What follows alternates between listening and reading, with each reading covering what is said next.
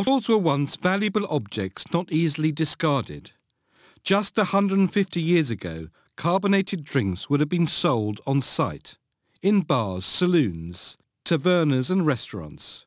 If you bought a bottle of drink, it would have been hand-filled and hand-capped, one bottle each. At the end of the 19th century, mass production allowed for greater quantities to be sold, but these bottles were still expensive, so you used to have to return them to collect back your deposit, and they had a logo imprinted on them so that companies could ensure they got their bottles back. At the end of World War II, bottle producers got bigger and they became national, not local organisations.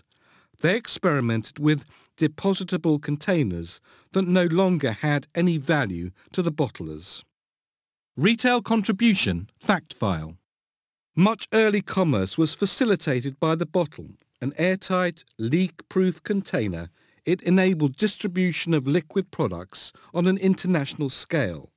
The returnable deposit scheme was perhaps inadvertently an early loyalty and repeat purchase incentive, as customers invariably returned the empty bottle to the store from which they'd purchased it and picked up extra items. Glass and plastic bottles create problems for the environment, and as environmental concerns have begun to dominate, manufacturers have responded with new types of recyclable products. Let's just follow the 124-year history of one famous brand to see how those trends have been reflected in the product offered to consumers. Coca-Cola. The Coca-Cola bottle is one of the most famous iconic marketing symbols in retail advertising today. From 1889 to the modern times, the distinct shape of the bottle and the signage on them saying Coca-Cola have become collector's items. In 1894, Joseph A. Biddenhahn, a shop owner in Mississippi, began bottling Coca-Cola in a glass bottle called a Hutchinson. The drink had sold well in his store. Biddenhahn had also sent a case to Asa Griggs Candler, who owned the Coca-Cola company, but Candler was not interested in bottling it, preferring to focus on fountain sales. The Root Glass Company of Terre Haute, Indiana, designed the famous contour shape which Coca-Cola adopted and sold in 1916. There had been worries that the old straight-sided bottle wasn't distinctive enough and that the brand was being confused with others. In 1923, Coca-Cola six-packs were introduced, and by 1928, the amount of Coke sold in bottles exceeded the amount sold through soda fountains. In 1950, there were two things for the brand to celebrate.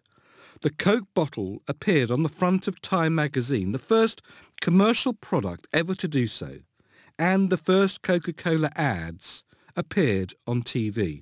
Other landmarks followed with innovations in packaging and size, the registering of the first Coca-Cola trademark in 1960, and then another trademark just for the bottle, without the lettering, followed by recyclable bottles in 1978. In 2000, Coca-Cola introduced the Ultra Glass Contour bottle, designed for improved impact and resistance, reduced weight and costs. They were both stronger and lighter, saving around 52,000 metric tons of glass in 2006. In 2005, there were new aluminium contour bottles. In 2006, the green bottle, a completely recyclable PET container made with 30% plant materials, including sugarcane extracts, was launched. In 2011, this so-called plant bottle packaging was available in 9 countries, with more planned worldwide.